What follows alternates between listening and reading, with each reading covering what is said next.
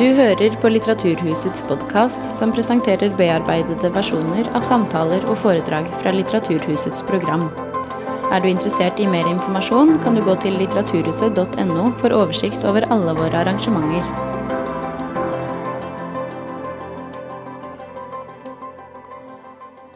Kjære alle sammen, velkommen til denne kvelden som vi har valgt å gi navnet Dødens grammatikk. Mitt navn er Åshild Appegård-Lahn, og jeg jobber med det kunstneriske programmet her på Litteraturhuset. Og jeg er veldig glad for å kunne starte dette året på Litteraturhuset med et av de virkelig største navnene i nordisk samtidslitteratur, nemlig Sara Stridsberg. Bak hver døde kvinnekropp ligger en større fortelling og ulmer, om skyld og uskyld, om offer og overgriper, og empatiens grenser.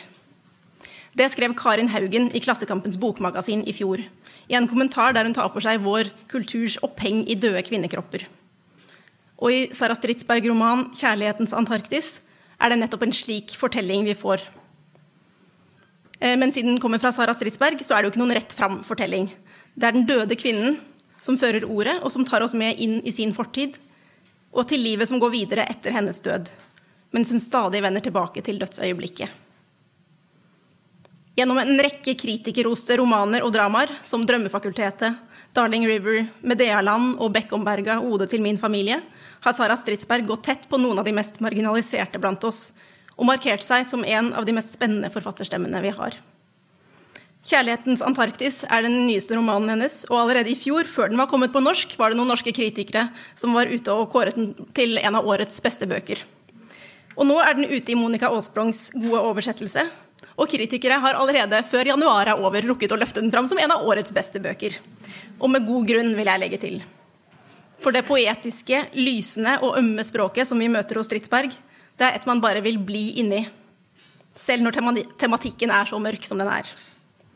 Og som Vårt Lands anmelder skriver, så gir nettopp denne kombinasjonen av lys og mørke en særlig etisk tyngde til romanen.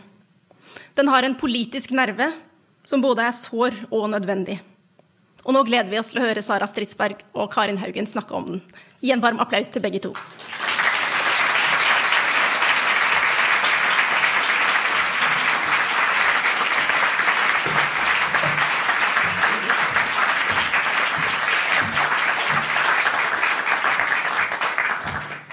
Takk for det, Åshild, og velkommen til Sara. Takk. Og velkommen til dere. Det er bra dere senker lyset. Åshild nevnte at det er litt mørk materie vi skal inn i, og det stemmer jo. Vi skal snakke kanskje ikke så mye om menn som hater kvinner, som om kvinnene som rammes. For det er det som skjer i din siste roman.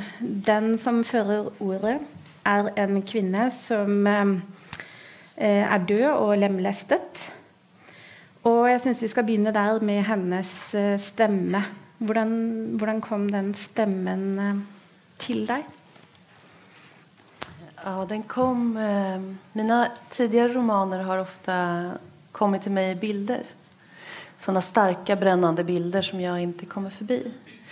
Men den här romanen var väldigt mycket röst från början. Och det var konkret så en röst som sa: se på mig när jag är död. Se på min döda kropp i skogen. Se på min kropp i stycken. Se på mina barn när jag inte är här längre. Så det var en väldigt repetitiv röst som bara fortsatte och fortsatte. Som ett radband som man drar på. Och varje pärla är ett se på mig. Jag hade också med mig en röst som liknade den rösten, en annan se på mig-röst, och det var, som jag hade haft med mig i många år, som var en man som var tillfångatagen på Guantanamo, som hade lämnat en liten anteckning efter sig där han skrev: ta en bild på min kropp när jag är död. Och hans ord jagade mig, för att det var något så hjärtskärande i hans enkla bön om att det vill säga, han befann sig på en plats när man inte kan be om någonting mer än att omvärlden ska ta ett fotografi på hans kropp när han är borta, som ett slags bevis på att han har varit i världen. Att han inte är spårlöst försvunnen. Och jag visste inte vad jag skulle med hans röst till, men jag kunde inte glömma den. Och så dök den rösten upp i skogen och så förstod jag att den tillhörde en dödad kvinna. Det vill säga en annan situation av att vara tillfångatagen, inburad, bortrövad, tillintetgjord. Ja, sen hade jag också med mig, jag hade många år tidigare velat skriva en roman om döda kvinnor, kanske 10 år tidigare. Skulle jag skriva en roman som den skulle heta Mord i Jönköping 1980 till 1985. Och det är kanske den sämsta romantiteln som, jag synes den var väldigt god. som någonsin har existerat. Men den lockade mig så mycket, den romantiteln. Mord i Jönköping 1900. Och det handlade om min barndoms... de kvinnor som dog eller blev dödade i min barndom. Alltså sent 70-tal, väldigt tidigt 80-tal. När jag bodde i Småland i södra Sverige så hade jag så starka minnen av de här ansiktena som alltid följer med mordet. Liksom passfotografiet där en flicka tittar upp ur trycksvärtan. Det var en sån otroligt stark bild av... jag tänkte att det här är också min framtid. Det här kan också vara en flickas framtid. Du gjorde faktiskt det. Hur gammal var du när du tänkte det? Ja, det här i Småland, då var jag kanske 10, 11, 9, 8. Jag vet inte om jag tror att jag alltid har följt med alla tankar sedan jag var barn väldigt, väldigt långt. Jag vill alltid följa med hela vägen till kanten av världen. Det fanns ingenting som lovade mig att mitt öde inte var detta. Mm. Det fanns ingenting som... inga garantier. En trussel, en möjlighet.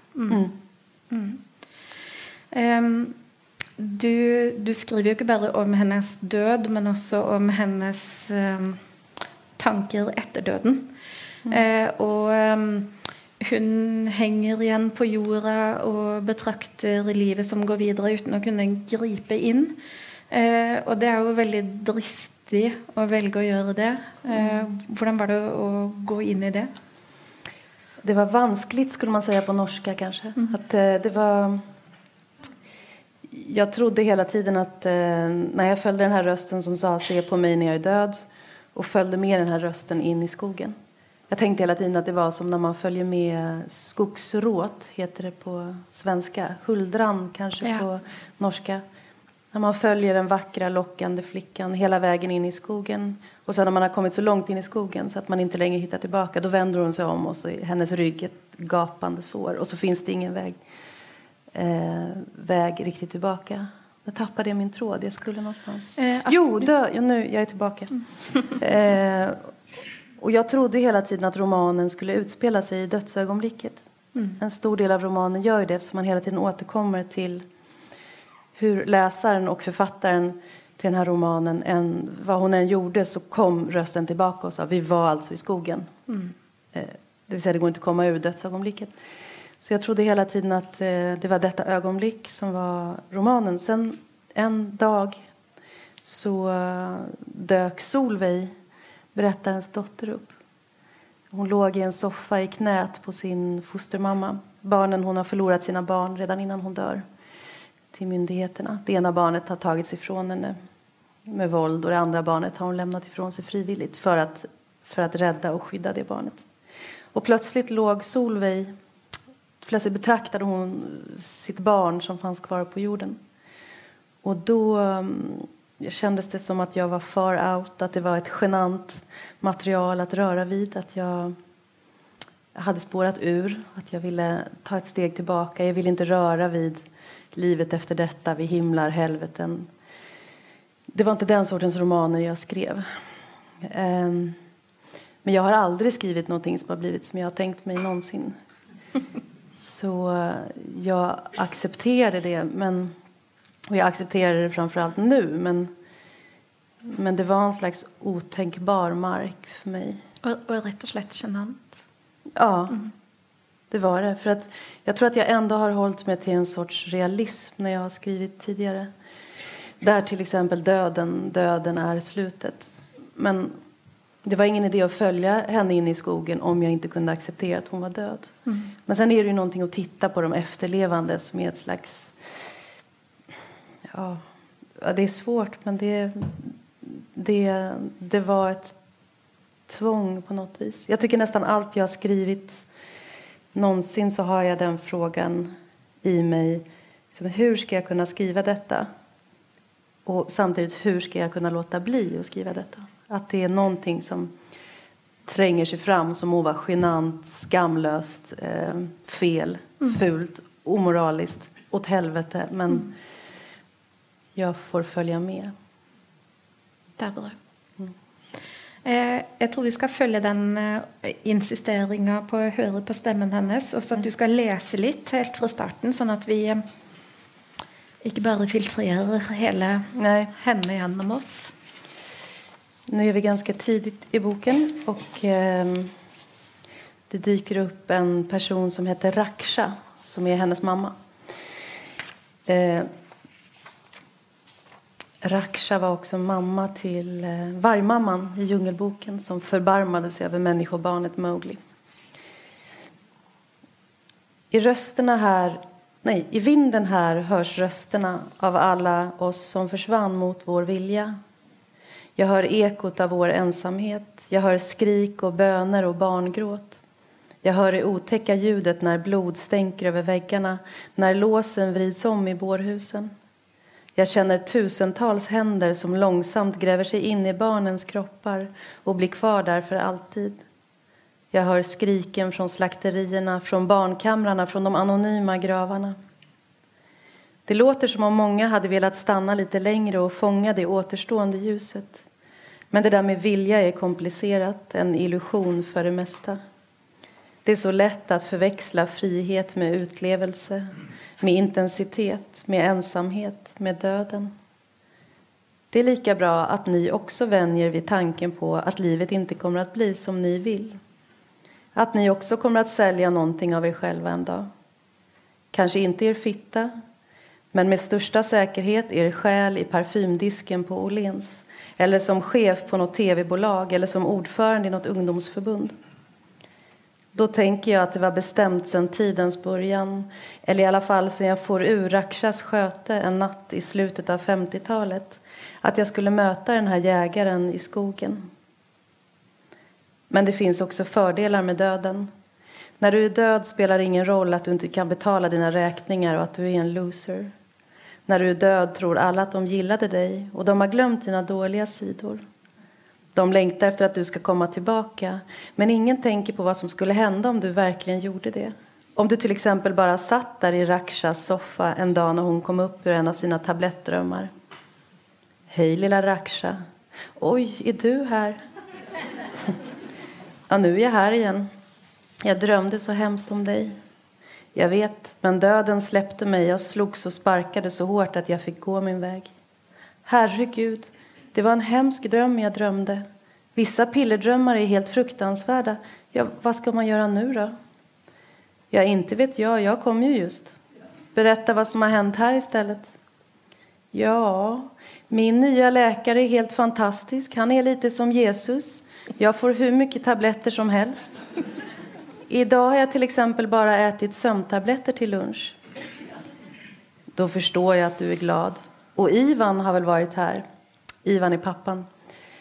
Usch, den pissrottan. Men var du inte lite glad ändå när han var här? Jag tyckte att det verkade så. Ja, så var det kanske. Men nu är han borta igen och lika bra i det. Och sen skulle hon se sig omkring villrådigt och lite generat. Och vi skulle sitta där och allt det svåra mellan oss, allt det som döden tillfälligt suddat ut skulle vara tillbaka. Som att hon inte var den mamma som jag hade behövt. Och att jag inte var den dotter som hon hade önskat sig. Men vem får allt den önskar sig?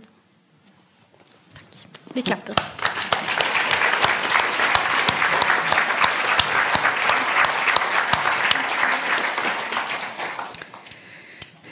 Alltså, detta är en kvinna som du nämnde mord i Jönköping 1980-1985. Och detta är en kvinna som inte bara blir dräpt, men hon blir partert. Och hon blir inte bara partert, men hon, underlivet och livmodern blir skåret bort och hodet blir kappet av. Och denna bestialiteten är ju inte bara din litterära fantasi. Du har erklæring bakerst i boka, hvor du sier veldig tydelig at denne boka er litterær fantasi. Alle karakterene er fiktive, og eventuelle likheter springer bare ut av den voldelige virkeligheten som finnes. Men likevel så er det en spesiell sak som veldig mange svenske anmeldere og den svenske offentligheten har funnet store likhet med, da. Som gir en veldig tydelig gjenklang der, men som jeg ikke tror norske lesere kjenner til, og det er Katarina da Costa-saken fra 80-tallet. Kan du forklare litt om hennes skjebne og hvordan den hänger samman med boka? Jag tror att för mig är romanen är en slags anonym flicka som det här skulle kunna utspela sig för 50 år sedan eller om 50 år i den mån mänskligheten finns kvar då. Den styckade kvinnan har funnits i alla tider och finns överallt i världen, och jag tror att det är framförallt det är Katarina da Costa och Kim Wall som är de två ödena som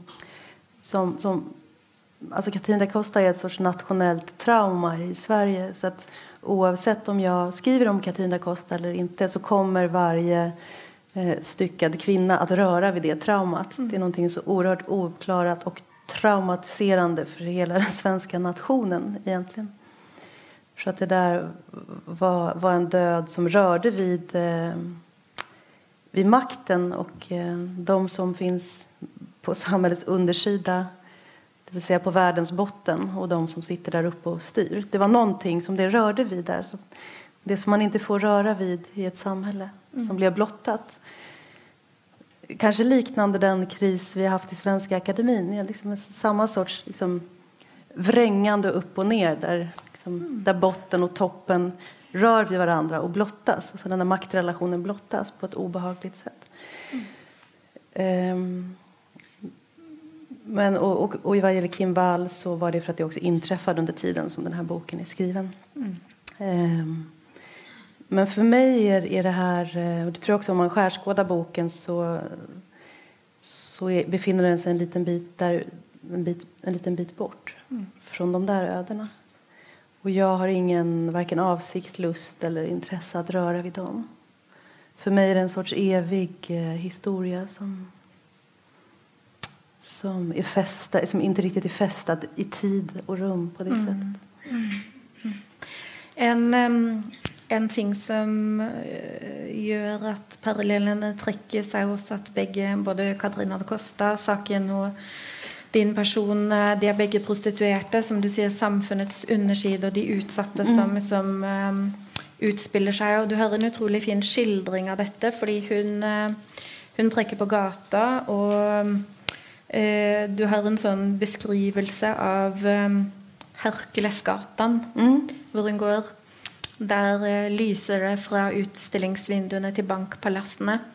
Og så er det noen de åpne lyse munnene til parkeringshusene puffet sin myke varme luft ut dit hvor vi pleide å varme oss når det var kaldt. Og slik er det at først ser man oss ikke, og så er vi overalt, som om vi står sammenkrykte i boblejakkene og pelsene våre og fryser og venter. Hvorfor valgte du å skrive om nettopp denne type kvinner, denne type utsatthet? Just när du nämner prostitutionen så har jag har skrivit om prostitutionen förut. För mig är den ett totalt sår i världen. En skada i världen. När jag får frågan om det feministiska ibland så känner jag ofta ett akut ointresse för frågorna. För att jag befinner mig någon annanstans. Jag befinner mig, för mig är prostitutionen liksom hjärtat i patriarkatet. Och jag kan inte riktigt uppbringa intresse för det som finns en bit därifrån. För mig, jag tror att jag kommer återvända dit igen. Jag kommer inte komma undan prostitutionen. Så det var inte, som allt annat så var inte det ett val. Det valde mig. Så var det när jag skrev Drömfakulteten som också handlade om prostituerade kvinnor. Valerie Solanas. Det rör vid någonting hos mig som det är något oerhört. Liksom, med den utsattheten, den platsen i världen, den institutionen. Och i den passagen du läste så försökte jag väl beskriva det där, just ett sorts mänskligt material som alltid finns tillgängligt. Där kropparna är utbytbara och kommer att ersättas av nya, en slags i en evig rörelse. En sorts ansiktslösa människor utan värde och utan beskydd. Du nämnde ordet jägaren i sted. Och hon kallar han det, morderen, hon kallar ham jägaren, och det som sker får vi fortalt i en slags cirkelbevegelse hvor hon vänder tillbaka till det flera gånger. Han kommer glidande och hon sätter sig i bilen hans. Men här är ju hennes situation som narkoman, som prostituerad, som fullständigt utsatt och väldigt knäckt. Den är ju helt avgörande, för han jaktar på någon som henne, skriver du. Det är nog min upplevelse av världen, att det där våldet kan lukta sig till den svaga. Att när du är i ditt liv i en skyddad position där du inte akut blöder ur öppna sår, som rovdjur luktar sig till djur som har skador på benet där det droppar blod. Har du inte ett sånt sår så är du ganska skyddad. Men det är som att våldet får vittring på den som inte har något beskydd, den som inte kan försvara sig. Kristina är ju en gestalt som varken kan eller vill försvara sig. Hon säger, gör med mig vad ni vill. Och hon säger också som en slags anklagelse eller provokation också. Hon säger i princip, jag förtjänade det, jag visste vad jag gjorde.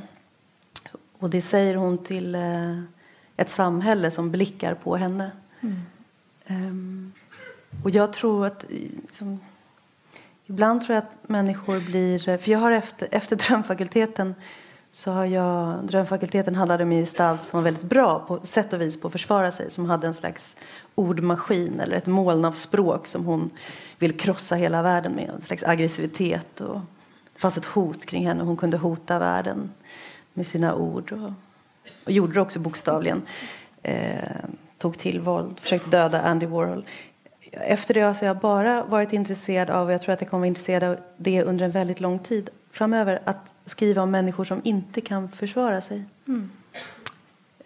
För att det, och ibland provocerar det människor, tror jag. Och för mig handlar frågan, jag tycker ofta, framförallt i Sverige är det så att litteratur och politik är ofta samma sak. Man gör en intervju i Sverige så får man fråga, hur ska du lösa det? Hur översätter vi det här till när jag skrev Darling River? Du tycker att det är en bra idé att alla kvinnor ligger utslängda vid en flodkant och bor hemma hos sin pappa och aldrig kommer vidare i livet. Är det så samhället ser ut? Jag vet inte. Det här är en roman som handlar om en människa som inte har ett eget rum och som inte kommer vidare. Och jag tror att de där gestalterna är också provocerande, för det är en fråga till alla som står runt omkring. Men vad gör ni då? Om hon inte kan försvara sig, tänker du försvara henne? Finns det någon som tänker försvara henne och skydda henne när hon inte kan själv? Och i så fall hur? Det kan ju göras i formen av en välfärdsstat. Det kan göras i ett privat ingripande. Man sträcker ut en hand till någon som ber om hjälp. Det kan röra någon i din familj som inte kan, som liksom faller rakt igenom samhället som hon gör. Och den frågan är liksom akut och kanske provocerande för mig också. Och så är det också att den typen utsatta människor gör en väldigt påtaglig schizofreni ved samfunnet synlig också, fordi de är usynliga. De står sammenkrøkt i boblejakkene sine, og ingen bryr sig om dem helt till det blir ett passbilde i avisa då. Och alltså den samtida som vi lever i är ju helt påtagligt upptatt av döda kvinnekropper. Det är ju en ting är krimlitteraturen, men så har du krimserierna och krimfilmerna, och du har hela true crime-bølgen med dokumentarer och podcaster och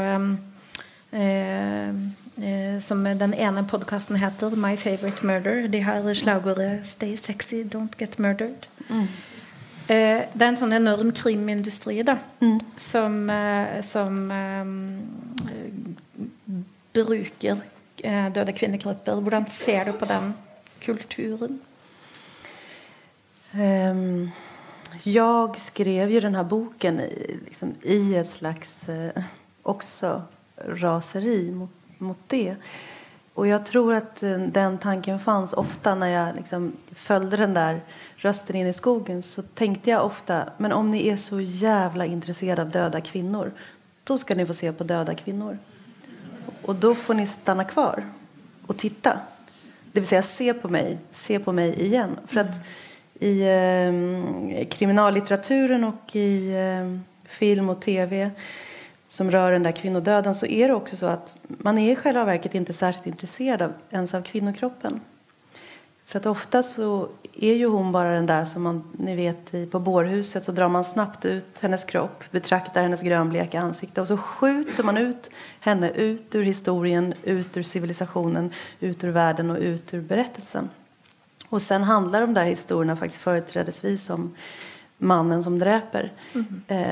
Och det finns ofta en närmast erotisk upptagenhet av hans persona. Och han är ofta hyperintelligent och hyperintressant och matematiskt intresserad. Och det ena med det tredje. Och där finns det, tror jag, erotiska intresset och själva... Men sen har jag väl också tänkt mycket på... Alltså det finns ju också en väldigt hårfin skillnad mellan det vi kallar för nyheter och det vi kallar för underhållning. Att nyheterna tenderar ju också att vara väldigt underhållande vad gäller de här skändade kvinnokropparna. Och det tycker jag själv att det är svårt att avgöra när jag läser nyheter, om det är underhållningsdelen jag har påkopplad eller om det är den allvarliga nyhetsläsaren. Det är en väldigt oklar gräns. Det känns som att det ofta rör vid entertainment.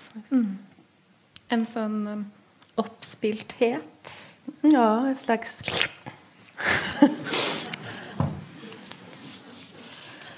Hjälp. Ja. Nej, men att det också drar rovdjurets tunga som... Nej, men att det också... De där nyheterna är ju också, tror jag, också kanske finns en... De skapar också en trygg känsla. Drar upp en slags linje kring läsaren. Som säger att här går en gräns. Nu sitter du mitt i ljuset och läser. Här utanför har du alla dessa depraverade, utsatta människor som befinner sig i mörkret. Som ligger och simmar i den här trycksvärtan. Här är du i ljuset. Det förstärker vår bild av oss själva som skyddade, tror jag. Det har du en väldigt, väldigt fin passage med boka. Akkurat denna trygghetens cirkel, att dessa nyheterna blir bekräftande för majoritetssamfunnet och peker mot offrene på en sån safariaktig måte. Men alltså detta raseriet syns jag man märker väldigt gott genom boka, både att den gör något så helt annat och att den är ett motexempel på något helt annat för den döda kvinnan inte blir en statist, men också att den tidvis adresserar det rätt på det. Men och detta raseriet följer att det är i färd med att bygga sig upp över att denna mättning av denna kulturen vår som dveler vid detta och förbrukar det så mycket, den bygger sig upp. Alltså i fjol så var det en brittisk författare som instiftade en egen pris, en litterär pris, som bara skulle gå till krimromaner där ingen kvinna blir misshandlad, förföljd, sexuellt utnyttjad, våldtatt eller mördat. Vad heter det priset? Den heter Staunch Book Prize. Och du har också en bok som också kom i fjol, tror jag, som heter Dead Girls Surviving an American Obsession.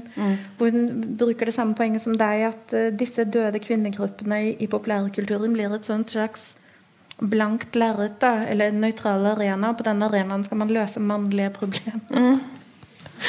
Men det är väl den där upptagenheten också kring mannen som det i själva verket. För det skulle jag vilja att någon skrev om. Alltså som skriver mer teoretiskt om att den dräpande mannen är synnerligen intressant, uppenbarligen i allmänhetens ögon. Och ett ställe i boken så skriver du att om dessa tv-serierna då, Jag tror att människorna som är huvudpersonerna i tv-serierna innerst inne är imponerade av morderen, av viljestyrkan hans och den Napoleon-følelsen som omger ham när han försvinner in i natten utan att efterlåta sig någon spår. Men har du fått någon reaktioner i efterkant som kan tyda på att folk tar detta till sig? Och, alltså detta är ju inte ett marginalt kulturfenomen, detta är ett väldigt brett fenomen i alla lag av befolkningen. Men är det någon som hör på dig på detta punktet? Kritiken av krimindustriens kvinnor. Om någon har tagit den till sig? Ja, eller om det är det någon som... Ja. Det vet inte jag. Nej, jag kan inte svara på det riktigt. Men det är klart att det är någonting som liksom många har pratat om som läser boken. Men en ting är också den manliga fokuset på mannen och att kvinnan havnar i bakgrunden. Men så är det också den själva bestialiteten och dvelingen vid att man brukar lång tid på och liksom detaljerna i det bestiala. Att man uppehåller sig så länge vid det själva det. Allt ska vara så grotesk och allt ska vara så sexuellt ladd. Hvordan tänkte du runt det när du själv skulle gå in och skriva själva dödsögonblicket, själva parteringar? Hvordan tänkte du själv runt det? Jag tror jag tänkte på det som jag tänkt på med alla romaner jag skrivit, att den sjukdom som jag försöker beskriva eller närma mig eller dras till eller attackerar, i det här fallet och det vi pratar om nu. Min roman blir alltid en del av den sjukdomen själv. Och får exakt samma symptom som sjukdomen. Det vill säga jag går alltid över den gränsen själv. Också för att identifiera gränsen tror jag. För att jag kan bara skriva den på den gränsen. Darling River var väldigt mycket en sån bok också. Där Darling River är ju en helt pervers jävla bok. Den är en fruktansvärt sjuk bok. Och den är lika pervers och perverterad som den sjukdom den försöker beskriva. Sen kanske den ändå beskriver sjukdomen. Och ändå fuckar upp sjukdomen. Och blottar sjukdomen. Och gör den synlig. Men jag tror inte att jag kan göra det utan att bli sjuk själv. Men jag hoppas att läsaren kan identifiera den sjukdomen och reagera på den sjukdomen. För att läsaren kanske är en del av den sjukdomen själv och har liknande symptom. Det är en god måte att tackla det på, tror jag. Vi snackade alltså om jägaren och vi nämnde inledningsvis män som hatar kvinnor. Men jag syns det är intressant att, hvis vi ska snacka lite om mannen då, att mannen i denna fortellingen skildras inte som en som syder av hat och som är drevet av det. För det han igen och igen säger till henne är jag vill ju bara vara nära dig. Och det är som om det är en sån defekt i själva intimiteten då, som om varma tillnärmelser har blivit till vanvidd och våld. Och hon bemärker också alltså hon är en prostituerad och bemärker också att stadig fler män vill liksom ta kvälertak på henne. Och hon spör sig vad är detta och var kommer det från? Så jag lurer på om som var det något du ville och skildra mer än att skildra hat, ville du skildra en sån defekt i intimiteten eller något annat? Gode Gud, jag vet inte. Jag vet verkligen inte. Får jag fortsätta svara på förra frågan istället? Jag gör det. Gå tillbaka. Ja, men för jag fastnade i den tanken själv. Liksom det där med att romanen blir en del av den sjukdom som den försöker beskriva eller attackera. För när jag skrev min förra roman, Beckomberga, så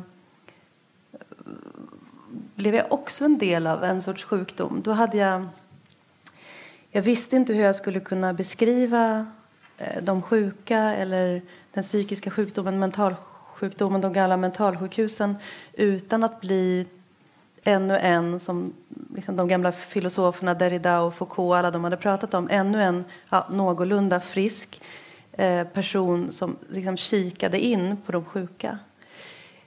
Derrida har skrivit mycket om hur historien om sjukdomen, om mentalsjukdomen så mycket har varit en historia om tystnad. Det vill säga det är alltid de friska som har berättat den här historien. Och så vill jag ändå dit.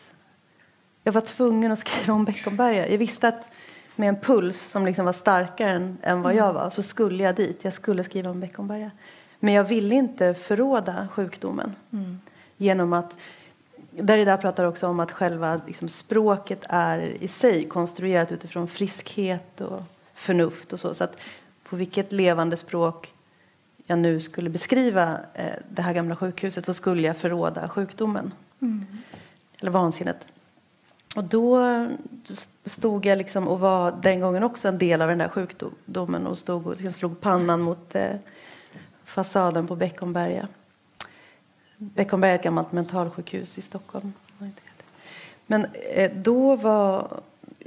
Till slut så dels så insåg jag att det litterära språket är inte ett friskt, förnuftigt språk. Utan det är ett slags vansinnesspråk. Det är vansinnigt. Det är ett perverterat, flippat, jättekonstigt språk. Liksom, som inte har med logiken och förnuftet att göra. Så att brottet att skriva på ett litterärt språk var inte lika stort. Och jag insåg också att jag själv hade kunnat använda min historia med Beckomberga. Att jag själv hade besökt min pappa där som barn. Och att jag kunde beskriva den där romanen var inte de sjukas vansinne utan den friskas vansinne. Det vill säga den anhörigas galenskap och längtan efter att komma nära sin pappa i det här fallet. Och, ja, det var en annan sjukdom, en annan bok.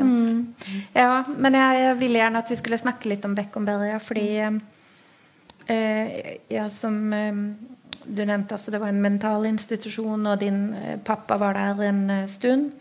Men det var ju också ett helt litet samfund, alltså det var ju ett väldigt stort sted. Kan du fortälla lite om vad slags sted det var? Så Beckomberga var det största mentalsjukhuset i Sverige. Det byggdes 1932, den tidiga socialdemokratin och lades ner i mitten av 90-talet.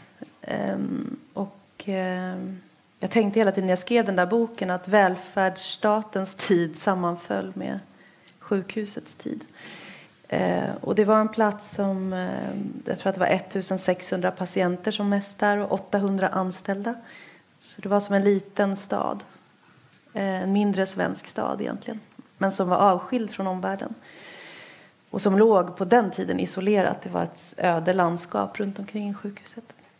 Och historien om Beckomberga har ju varit så mycket historien om mörkret. I den svenska kulturen har alla de gamla mentalsjukhusen, men framförallt Beckis, varit inte bara en historia om det faktiska våld som patienterna utsattes för, men också en historia om omvärldens syn på sjukdomen. Som någonting livsfarligt, någonting mörkt, depraverat, farligt, brottsligt. Alltså, när jag var liten, om man skulle skrika hemska saker efter varann, då skrek man antingen den jävla hora, det är ju klassiskt, eller så skrek man er från Beckis. Det var liksom hora eller Beckis som var det värsta. Och det är där mina romaner befinner sig. Exakt, jag har tagit det till.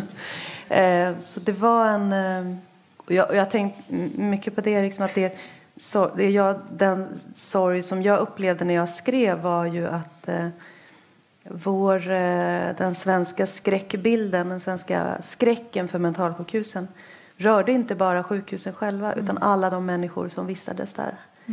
Att liksom, när jag pratade om min bok, det var aldrig någon liksom, vi kunde sitta och prata så här, alla hummade som att de höll med på något sätt och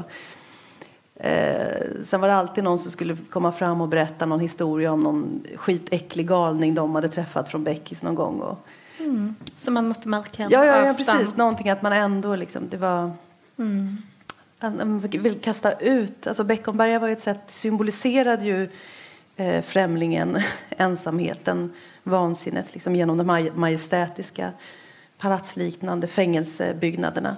Det var en manifestation av dem. Nu är ju sjukdomen mer en del av samhället. På gott och på ont kanske. Men det var ju också ett sätt att då skjuta ut den där främlingen ur samhället och ur gemenskapen. Och säga detta är en främling, detta är någon som står utanför, det är en galning, det är den vi skrattar åt. Liksom. Det är den vi inte kan låta bli att skratta åt. Du nämnde hvordan du försökte skriva om dem utan att göra ett övergrepp mot dem.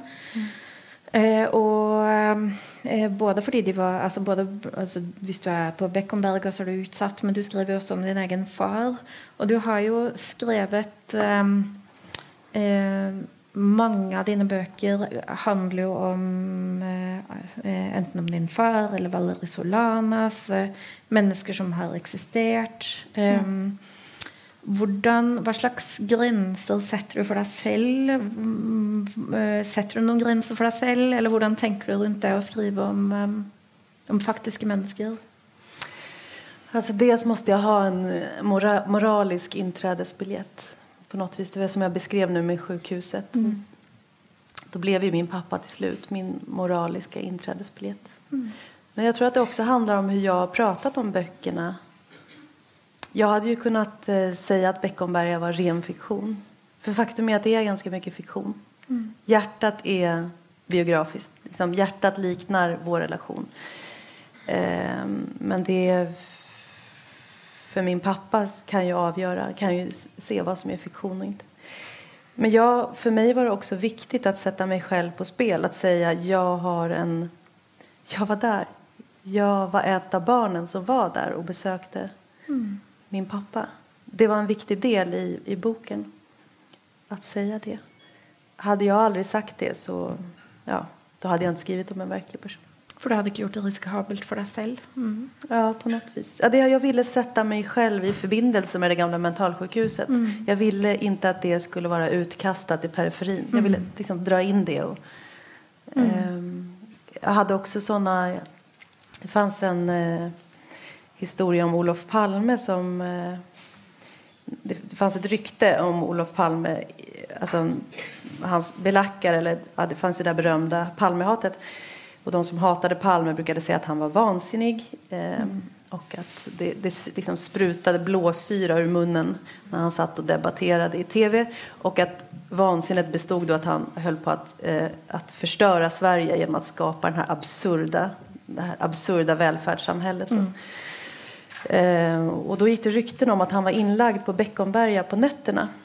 Och att han skötte alltså på riktigt, det var starkt. Man kunde kliva in i en taxibil på 80-talet och taxichaufförerna kunde berätta om att de hade kört Palme kvällen innan till Beckis. Där han satt och tuggade fradga och ögonen snurrade i huvudet. Liksom. Men faktum är att Palme hade varit på Beckis, inte som intagen, men han hade besökt sin mamma där i många år. För hon var intagen. Så de sista åren som hon levde så åkte han varje morgon. Han bodde i Vällingby. Väster om stan så åkte han förbi Beckomberga, besökte henne och så vidare in till maktens hjärta, Rosenbad, statsrådsberedningen, och skötte rikets affärer. Så han kunde aldrig, på grund av den enorma skammen som var förknippad med sjukdomen och de gamla mentalsjukhusen, så kunde han aldrig dementera den där historien. Han kunde aldrig säga, jag besöker min mamma varje morgon. Hon är på Beckomberga. Hon är på sjukhus. Så, och för mig var det en sån bild också av att få hela världen att gå ihop. Att det ögonblicket när den stora statsministern, liksom, storpolitikern som nästa dag kommer stå på andra sidan jorden och skaka hand med all världens ledare, att i det ögonblicket så gick det sjuka och det friska ihop när han satt vid sin mammas säng på Beckis. Du har någon väldigt fina beskrivelser av det Palmehatet också i Beckomberga, hvordan den natten han blev skutt, så i de fina bydelene så är vinduerna upplyst natten igenom och där står det och skål. Ja. Som är ett sånt ufattligt hat. Men det är en annan scen från den boken som jag också smilte lite av da jag läste, för jag tog den som lite sån karaktäristisk då, för det är jenta i Beckomberga går in i en antikvitetsbutik och så står det att lukten av död slår mot henne och hennes värld är att dra lufta dypt ned i lungorna. Och jag syns det är väldigt fint, för jag följer det du gör i dina böcker. Da. Du tar sats och bara det mörka, det tar du gärna rätt in. Är det ett väldigt stor grad ett empatiskt liksom, projekt där du har? Det ärligaste svaret är jag vet inte. Och det näst ärligaste svaret är väl att det handlar ju såklart om empati, men det handlar ju också om... Jag hade en dröm en gång, apropå det där, dra in att jag kunde andas under jorden. Och då andades jag in jord i lungorna och så andades jag ut. Det var en väldigt liksom, obehaglig dröm, men som också var fantastiskt att kunna göra det. Och jag kan nog inte... Liksom, för mig så kan inte jag se någon viktigare uppgift än att våga röra vid det allra svåraste. Jag vet inte vad jag skulle ha litteraturen till annars. Alltså när jag söker mig till litteraturen så är jag intresserad av det som rör vid liksom människan när hon står liksom på existensens kniv och när hon är desperat och det är akut. Det är för mig litteraturens uppgift. Nu har vi snackat mycket om döden och att hon dör och dödsögonblicket men när man hör om denna boken så tror man kanske att det värsta ska bli att läsa om parteringen och vålden och udåden. Men jag måste säga att för mig så syns jag nästan det var värre att läsa om livet hennes som du berättar ut lite efter lite genom boken. Och hvordan hun ikke har noe forsvarsverk mot verden, og hvor sårbar hun er. Og det lille hun har av håp, som er så lite at det nesten ikke er noe. Og der synes jeg også du gjør noe veldig... det var bra at du turte å være dette genante med å følge henne, med å la henne betrakte livet som det utspiller seg etter hennes død. Fordi jeg synes det gjør noe veldig viktig å følge barna hennes. Det ene barnet som blir tatt fra henne, og det andre barnet som hun gir fra seg, for hun evner ikke å ta vare på dem som de må tas vare på. Og du følger dem opp i ganske voksen alder, og det er en veldig tung social arv som du beskriver. Du sier litt om det. Till och med jag tänkte på det apropå att du säger att det var värre att läsa om barnen och hennes liv än vad det var att läsa om dödspartierna. Så jag tänkte nog ofta det när jag skrev att, för den här boken handlar också om att det finns någonting som är värre än döden. Det finns saker som är mycket värre än döden. Och det säger någonting om hur utsatt en människa är. Men jag tror att... Ska jag läsa? Vi kom överens om ett parti så jag kanske kan svara genom att och läsa det som handlar om den där förbannelsen.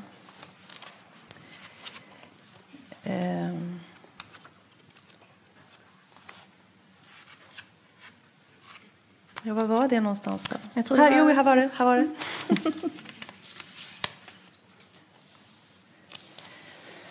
Jag tror för övrigt att det finns en förbannelse. Jag ska läsa ett parti som handlar om en förbannelse som vilar över den här familjen, säger hon. Att det fanns en förbannelse i Beckomberga också. Men där upphäver jaget Jackie förbannelsen. Hon går rakt emot den och krossar den. Jag kom på det nu och här följer hon med. Det är bara barn som tror att man kan få allt man önskar sig. Men ibland tänker jag att det aldrig har funnits några barn. Att idén om barnet bara är en illusion. De som kallas för barn är bara lite mindre till storleken och lite lättare att föra bakom ljuset. De lever i fångenskap hos oss vuxna, som vilka gosedjur eller husdjur som helst. Man håller fram ett tummat fotografi på ett litet skimrande barn för att folk ska tro att man är god. Så gjorde jag också. Jag kände mig som jungfru Maria när jag var ute och drog Valle i barnvagnen i början, då när han var nyfödd. Men människan är varken god eller ond. Hon är som en geting, en del i ekosystemet. Det fanns en förbannelse över vår familj. Mörkret kom med de stora vattenfallen och det förorenade åvattnet och det rann vidare genom generationerna. När jag var barn tänkte jag att jag skulle kunna häva den där förbannelsen. Men sen följde jag med den istället.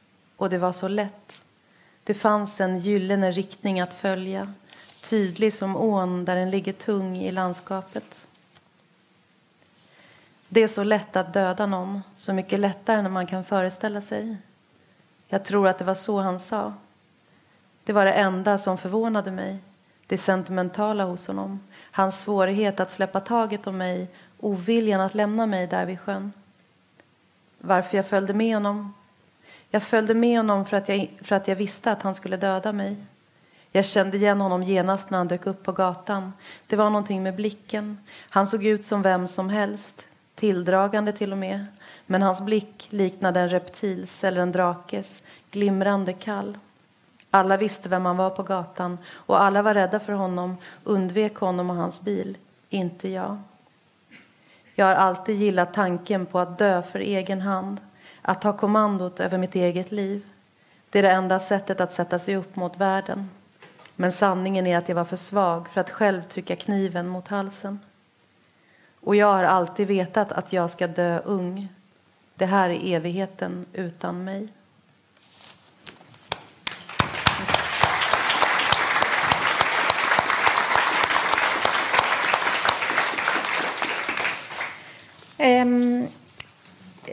Jeg må også si at den sosiale arven, det er en utrolig fin scene hvor hun følger, det går veldig forskjellig med de to barna, men datteren Solveig begynner på universitetet, og hun tenker selv rundt hvor skrekkslagen hun er for den type institusjon. Selv navnet på biblioteket skremmer henne. Og så ser hun liksom datteren bevege seg med den aller største letthet i den verdenen, og så er hun så stolt. Og så sier hun, gjett hvem som ga henne den tryggheten. Det var jeg. Men det er jo en enorm sårhet i det da. Fordi den eneste måten hun kunne gi henne den tryggheten på var å gi henne fra seg etter noen timer etter hun hadde født henne. Det är hennes stora stolthet. Hon förlorar sonen Valle när han är 3 år. Så tar de honom ifrån henne. Och boken är väldigt mycket också hennes uppgörelse med det. Hennes rannsakan och hennes sätt att hela tiden blicka tillbaka på. Hon sitter på Burger King och väntar på en dealer. Hon har med sig sitt barn. Hon ser på något vis rovfåglarna cirkla över Sergels torg. På väg att lyfta det här lilla barnet liksom i blöja och nypa och flyga därifrån. Vilket också är det som händer. Och sen blir hon gravid igen. Och har besökt sonen i fosterhemmet. Och sett honom där. Och sett sig själv och sitt liv. Och inser att det enda hon kan göra det är att ge bort dottern. Att låta dottern gå fri från henne. Och hon är som en sorts morkurage som istället för att slita barnets lilla rosa kropp i 2 delar så släpper hon taget. Och så säger hon, den mamman som älskar barnet mest kan också släppa taget. Och för mig är det den mest storslagna mamman i världen. Som kan släppa sig själv och låta barnet gå. Utan att skuggas av den förälder då som inte kan ta ansvar för sitt barn. Och det är ju hennes stora förtjänst att Solveig står i ljuset.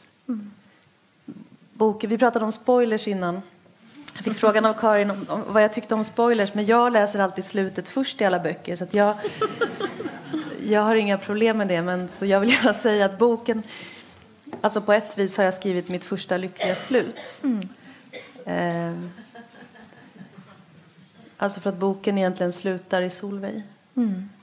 Solveig håller en föreläsning. Det är slutet på den här boken. Och... jag tyckte det låter så otroligt flummigt, men när jag fick mitt första barn så hade jag en sån känsla av, och den gick över lite sen, men att jag hade liksom skjutit ut honom eller in honom i världen. Och så var jag själv ett slags skal som liksom wobblade bakåt och försvann liksom.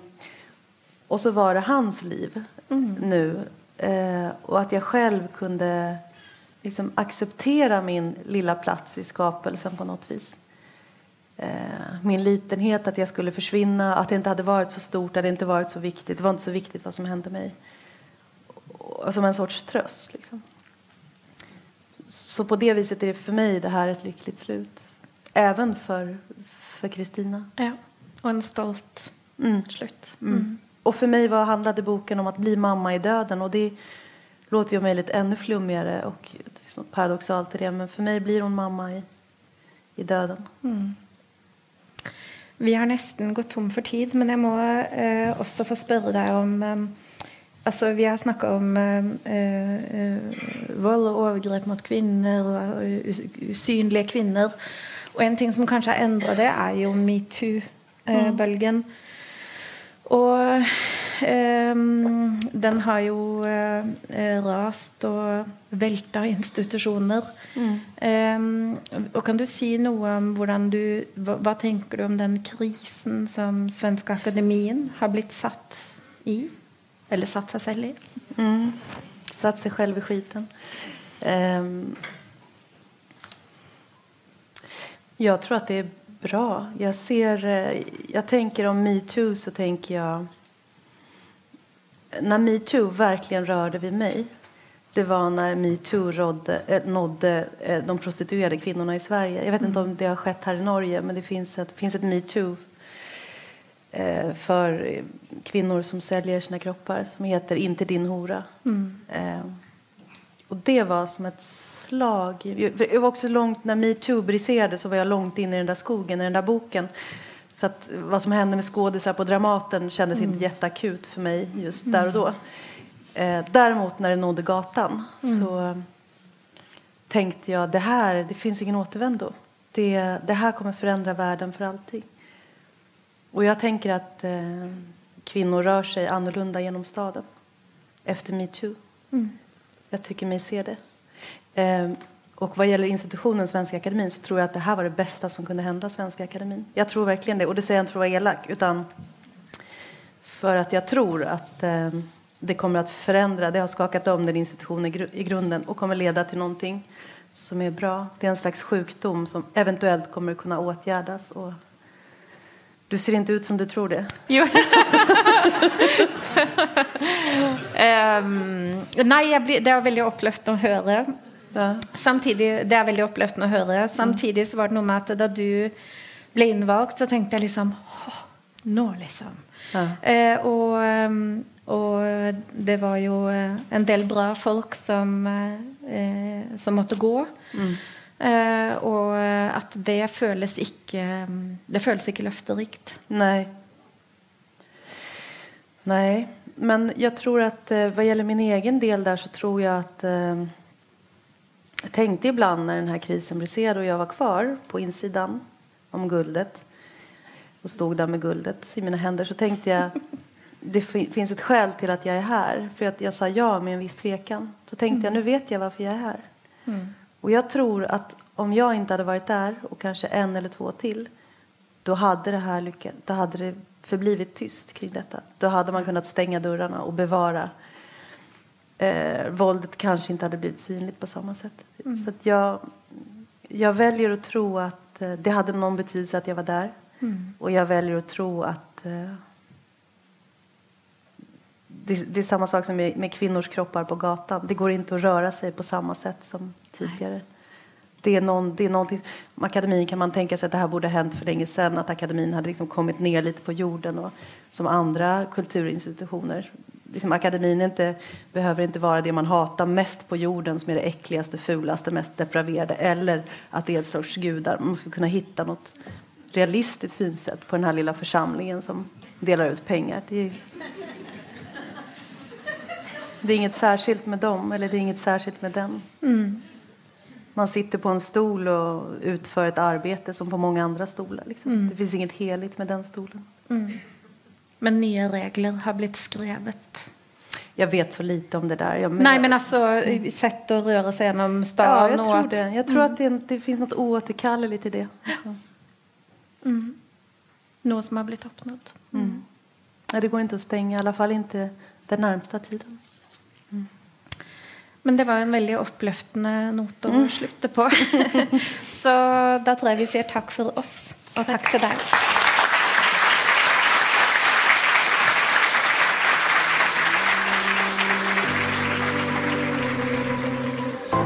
Du har hørt på Litteraturhusets podcast, som presenterer bearbeidede versjoner av samtaler og foredrag fra Litteraturhusets program.